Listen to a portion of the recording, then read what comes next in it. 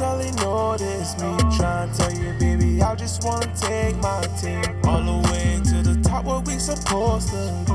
Eat them hitters way down underneath my feet. Yeah, yeah, yeah. I'm just tryna feed my family. Lord, keep me safe while I'm out here jamming.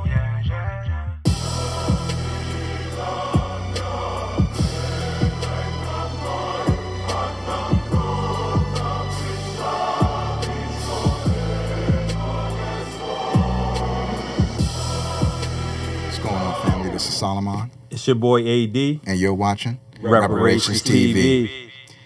You know, AD, with all the current events going on and all the craziness going on in the world, you know, I think we tend to think about the what that's happening and not really I don't even think the privilege to really think about and unpack how it's really affecting all of us, not just Black Americans, but America and the whole world as a whole.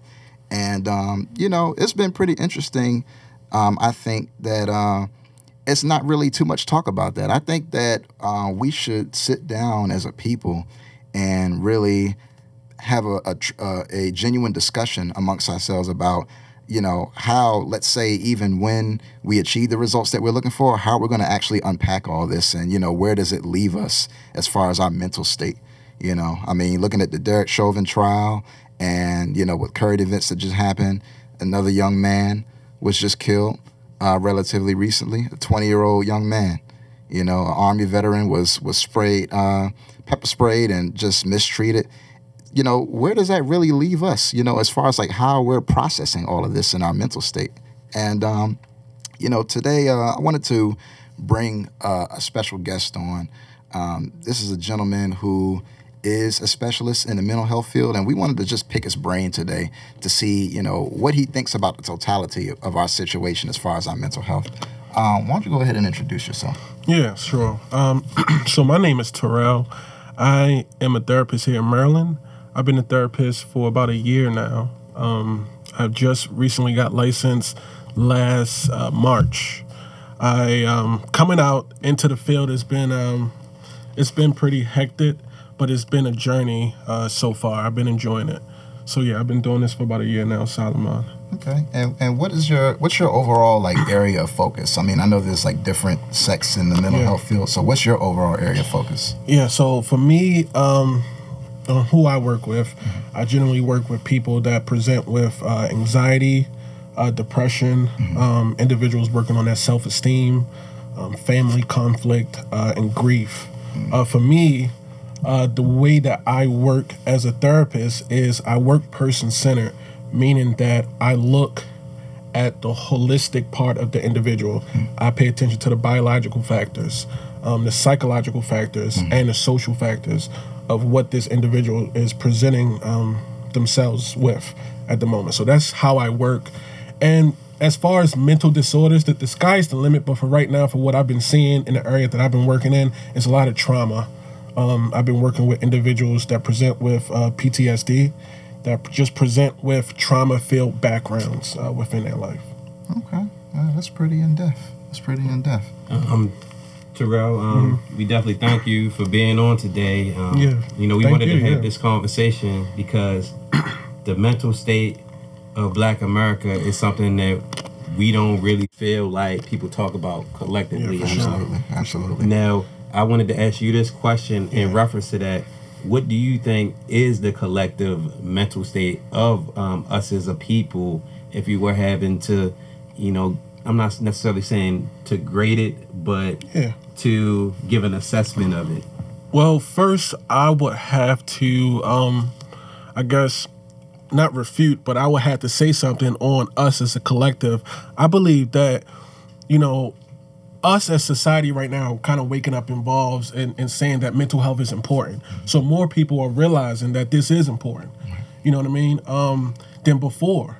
You know, previously growing up, I know that within my household, I don't know about you two men, but mental health wasn't looked at as, okay, take care of your mental health first before you do anything else. You know, when we talk about mental health, sometimes people look at it as crazy, or this person is insane, or, you know, that boy is in trouble, or that girl needs some help. I think that's the way that it was perceived. until, to recently, people started to realize, like, listen, we need to take care of our mental health because things are happening out here. We're realizing how this has an impact mentally and how it can have an impact on us physically. But to address your question as far as you said African Americans and the mental state, I would really ask you gentlemen this, right? So we have to look at what's really going on. Just looking at police brutality for one, right? We're seeing people of our own being gunned down unarmed, right?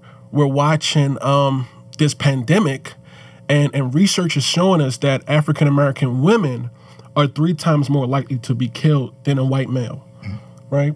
So it's all being publicized and it's all being brought to our attention, and it's like, how do we deal with this? This is real things that are happening today, and speaking about mental health and how we kind of process it and unpack it. Some people can't process it. Some people cannot unpack it. So when we talk about the overall mental health of Black America, we are stressed out because we're watching this on Instagram. We're seeing our people being gunned down. We're seeing we're involved in this pandemic together. And before this pandemic even started, we were struggling paying bills, and now we're losing jobs. So it is anxiety provoking, and I think that the mental state of not just Black America, but of course Black America, but the mental state of us all is being affected by this, for sure. Definitely. I definitely agree with that. I mean, you couldn't have said it better, yourself. I mean, honestly, I think it's not even enough to put into words, because one thing I know for sure is I know that a lot of people, not even just Black Americans, really, I think a lot of people are in fear for sure, of a lot of different things. Yeah. I've heard, I can say from my own experience, as far as the Black experience, it's, kind of easy to understand why a lot of Black people are in fear, because, when I see a police car behind me, it is fearsome because you never know what may happen. Yeah. Or when I see an officer, or when I see someone that's in a type of role, that sure. that they can impose some things. So I think overall it's just fearsome. It's fearsome, but it's not just fearsome on our end. I mean, even according to let's look at the January 6th insurrectionists, they claim to have been in fear. I think just as a whole, as a country, there's a lot of fear going on. But I wanted to ask you a curious question, because I did a study. This was like years ago, back when I was in college. This was about 8 years ago. I remember reading an article that talked about mice, and there was this university called Emory University School of Medicine that did a study on mice, and they did a study on mice being able to pick up the scent of cherry blossoms. And what they were able to find was I can't really break it down all the way to a scientific level, but they were able to determine that there was some fragment of the sperm cell in mice that was changing when there were certain, let's say, grandparent mice that were trained to pick up a certain smell in cherry blossoms, right? And once these generations had passed down, the mice that had never smelled a cherry blossom in their life were fearsome of the cherry blossom. Wow. And that got me to thinking, because I'm like, man, that saying that, that memories and things like that can be passed down from a biological standpoint, I can't help but to think, you thinking 400 plus years of slavery. For sure, right? man. That's the first thing that comes to my mind. 400 plus years of slavery and counting, as far as I'm concerned. If that's true, just on a level talking about mice and being able to pick up scent, imagine all the trauma and the years of being in fear, of being in a state of hopelessness and things of that nature. It makes me wonder, could something like that be passed down to that magnitude? Yeah, for sure. What's your take on that? What do you think about that? First off, just while you're talking, I'm thinking 400 years of traumatic events that has happened, to our ancestors, and people say just to get over it, right? So this question is extremely important, and I'm glad that you asked that, because we talk about from a biological standpoint, And throughout our generations, coming from our father, our grandfather, there's certain genes that's passed down to us. So when a traumatic event happens, right, it doesn't just deal with, it deals with your genetics. And the DNA in genetics is not mutated by the traumatic event, but there's marks that's left, and that's called epigenetics. So let's say that, we talk about 400 years of trauma that's happened to our ancestors. So the stress that they went through, dealing with not eating, dealing with famine, dealing with sickness, dealing with being beat, the fear, epigenetics leaves a mark. So there's a mark that's left on those genes, and that's what gets passed down through the generations. But the thing about epigenetics is that it's not the DNA structure in itself, because DNA structure kind of is hard to change. But with the mark, epigenetics, that can be replaced with positive behaviors. That can be replaced. So, for example, if, my parents or my grandparents had a traumatic event, or they grew up in a impoverished area where they're just stressed out. They're so stressed out from life. That mark is left on their genes. So coming to me, my genes does have some of that mark of anxiety and some of the fear of certain things. It's like, I don't even know why I'm so stressed out. You know what I mean? It's just there.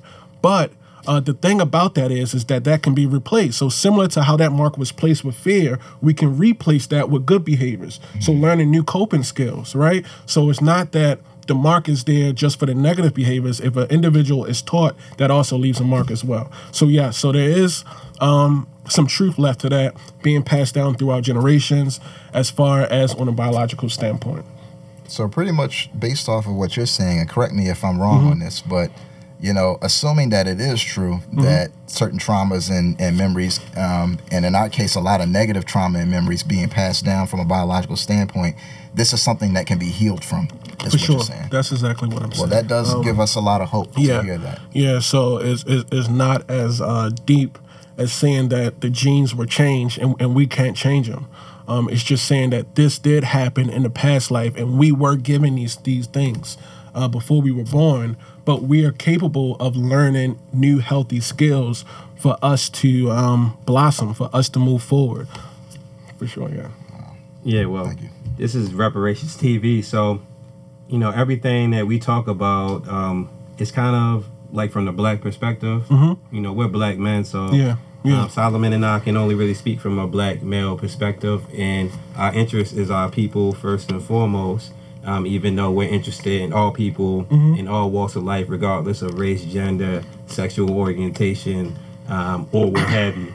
But one thing that I did want to ask you specifically was, what can we do as black people to improve our collective mental state? Obviously, we don't expect things to change overnight. We don't expect to magically be healed if we're talking about at least, 400, 500 years worth of trauma that we've just discussed. But, in our lifetime, we would like to see progress. So what do you suggest that we do collectively? Is there something that we can do? Yeah, for sure. Each individual person, is different. So my mental state is different from Solomon's and different from yours. But collectively, what I see myself saying a lot often is to control what we can control and not control what we cannot. And just thinking about that for any situation that you find yourself in, just kind of thinking, anything. What are my controllables and what are not my controllables? And we find out that oftentimes the things that we concern ourselves with, we cannot control. We can only control what we can control. And I think collectively, as African Americans, as black men, we focus on what we can do. We can't concern ourselves on the behavior of a bad cop, right? Because then when we do, we find ourselves getting upset. We find ourselves ready to go at them. We find ourselves, trying to eye for an eye. So we concern ourselves with what we can control in this situation right now. And when we focus on that, we'll be able to kind of not think about them and think about ourselves and work on what we can do to make this situation better. Oh, absolutely. It's just like something I've heard before where, if you focus on the things that you can control, you end up a lot more successful in your endeavors. There's just certain environmental variables that you'll never be able to control. And, if you spend your energy, racking your brain about these things that you can't control, you're going to get nowhere fast. Yeah. So I definitely understand that. And I just got one last question for you, for sure. Terrell. We appreciate you, coming on the show and everything. And I wanted to ask you personally, with everything you're studying and everything that you're doing, what impact would you personally like to make, to improve the mental state of Black America and as a whole in the mental health field? Yeah, man. I think for me, just being present, what I bring, not only being an African-American male in therapy sessions, but being a male itself that is able to safely be vulnerable and open up about things. I think us as men, together, we're natural providers, we're natural protectors. And oftentimes we find ourselves in saying we can't be vulnerable because that's not strength. Being vulnerable is hiding our pain. But when you have and this is what I say to everybody, we're not just opening up to the public, right, and being vulnerable to the public, but when you have somebody that you trust, whether that's a therapist, whether that's your man's next door to you, whether that's mom, whether that's pop, and you're able to open up in a safe space to be vulnerable, you'll recognize you're able to kind of gain new strengths, find something out that can kind of help you out versus just keeping it inside. And what I bring to the table is just being that individual. So each and every person that knows me personally, that meets me in a therapy session, it's okay. I provide that safe space to be vulnerable, and that's when that strength comes. So what I bring to the table is just being a male saying, hey, it's okay for me to open up about my feelings. It's okay for me to talk. And we all know that I'm not weak. We all know that you're not weak. Right. In all actuality, mentally, I'm stronger than ever, for sure. Right.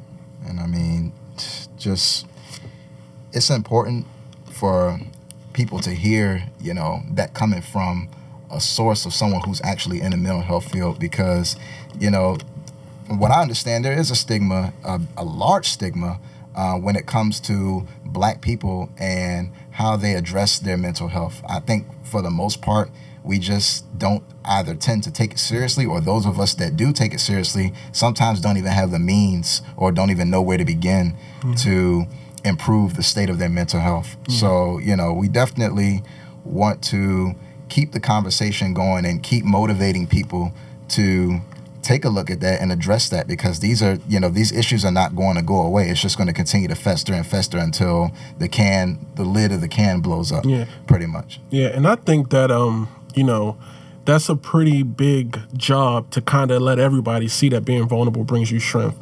So I find it comforting for me is that wherever I go, no matter who I speak to, they recognize that, okay, I'm okay with opening up and not feeling like I'm less of a man, right? So whoever I talk to, it don't matter. We're all men, and it's like, okay, wow, if this brother can do it, then I can do it myself. And I find it, especially in the community of where I work, it's like bringing back strong men back into the community is a powerful thing. Men that now know how to handle their stress. Less brothers are being locked up, and I find that. What's the word? I don't want to say it's just a good feeling, just to have an individual come to my session, being a male, being able to open up, being able to find the strengths within themselves and go back out in the community feeling healed and better, versus being in the community stressed out, not knowing what to do, where to go. And now they want to bring that anger on the next person. It's always good to recognize that strength comes from vulnerability, for sure. That's deep. Wise words, man. We definitely appreciate you. Thank you for coming out, Terrell. We wanted to have this conversation for a while, and everything in perfect timing. For definitely. Sure. I'll come back. Yeah, sure, we're gonna bring you back on. We're gonna have to. Definitely. We gotta wrap this up. You know what it is. You gotta follow us on everything at Reparations Brand on Instagram. Put that on the screen, Malachi. You know what I'm saying? And also hit up our Patreon account. Reach out to us if you have questions. TV@reparationsbrand.com. Hit that email if you want to reach out and there's something you want us to answer on air. specifically. Also, search for us anywhere you find your podcast, Apple Podcasts, as well as Spotify, Anchor, Google Play. All you have to do is type Reparations TV in the search bar, and you will find all of our episodes neatly lined up, covers and everything. This is your boy AD, And this is Solomon. and you're watching Reparations TV. Cheers.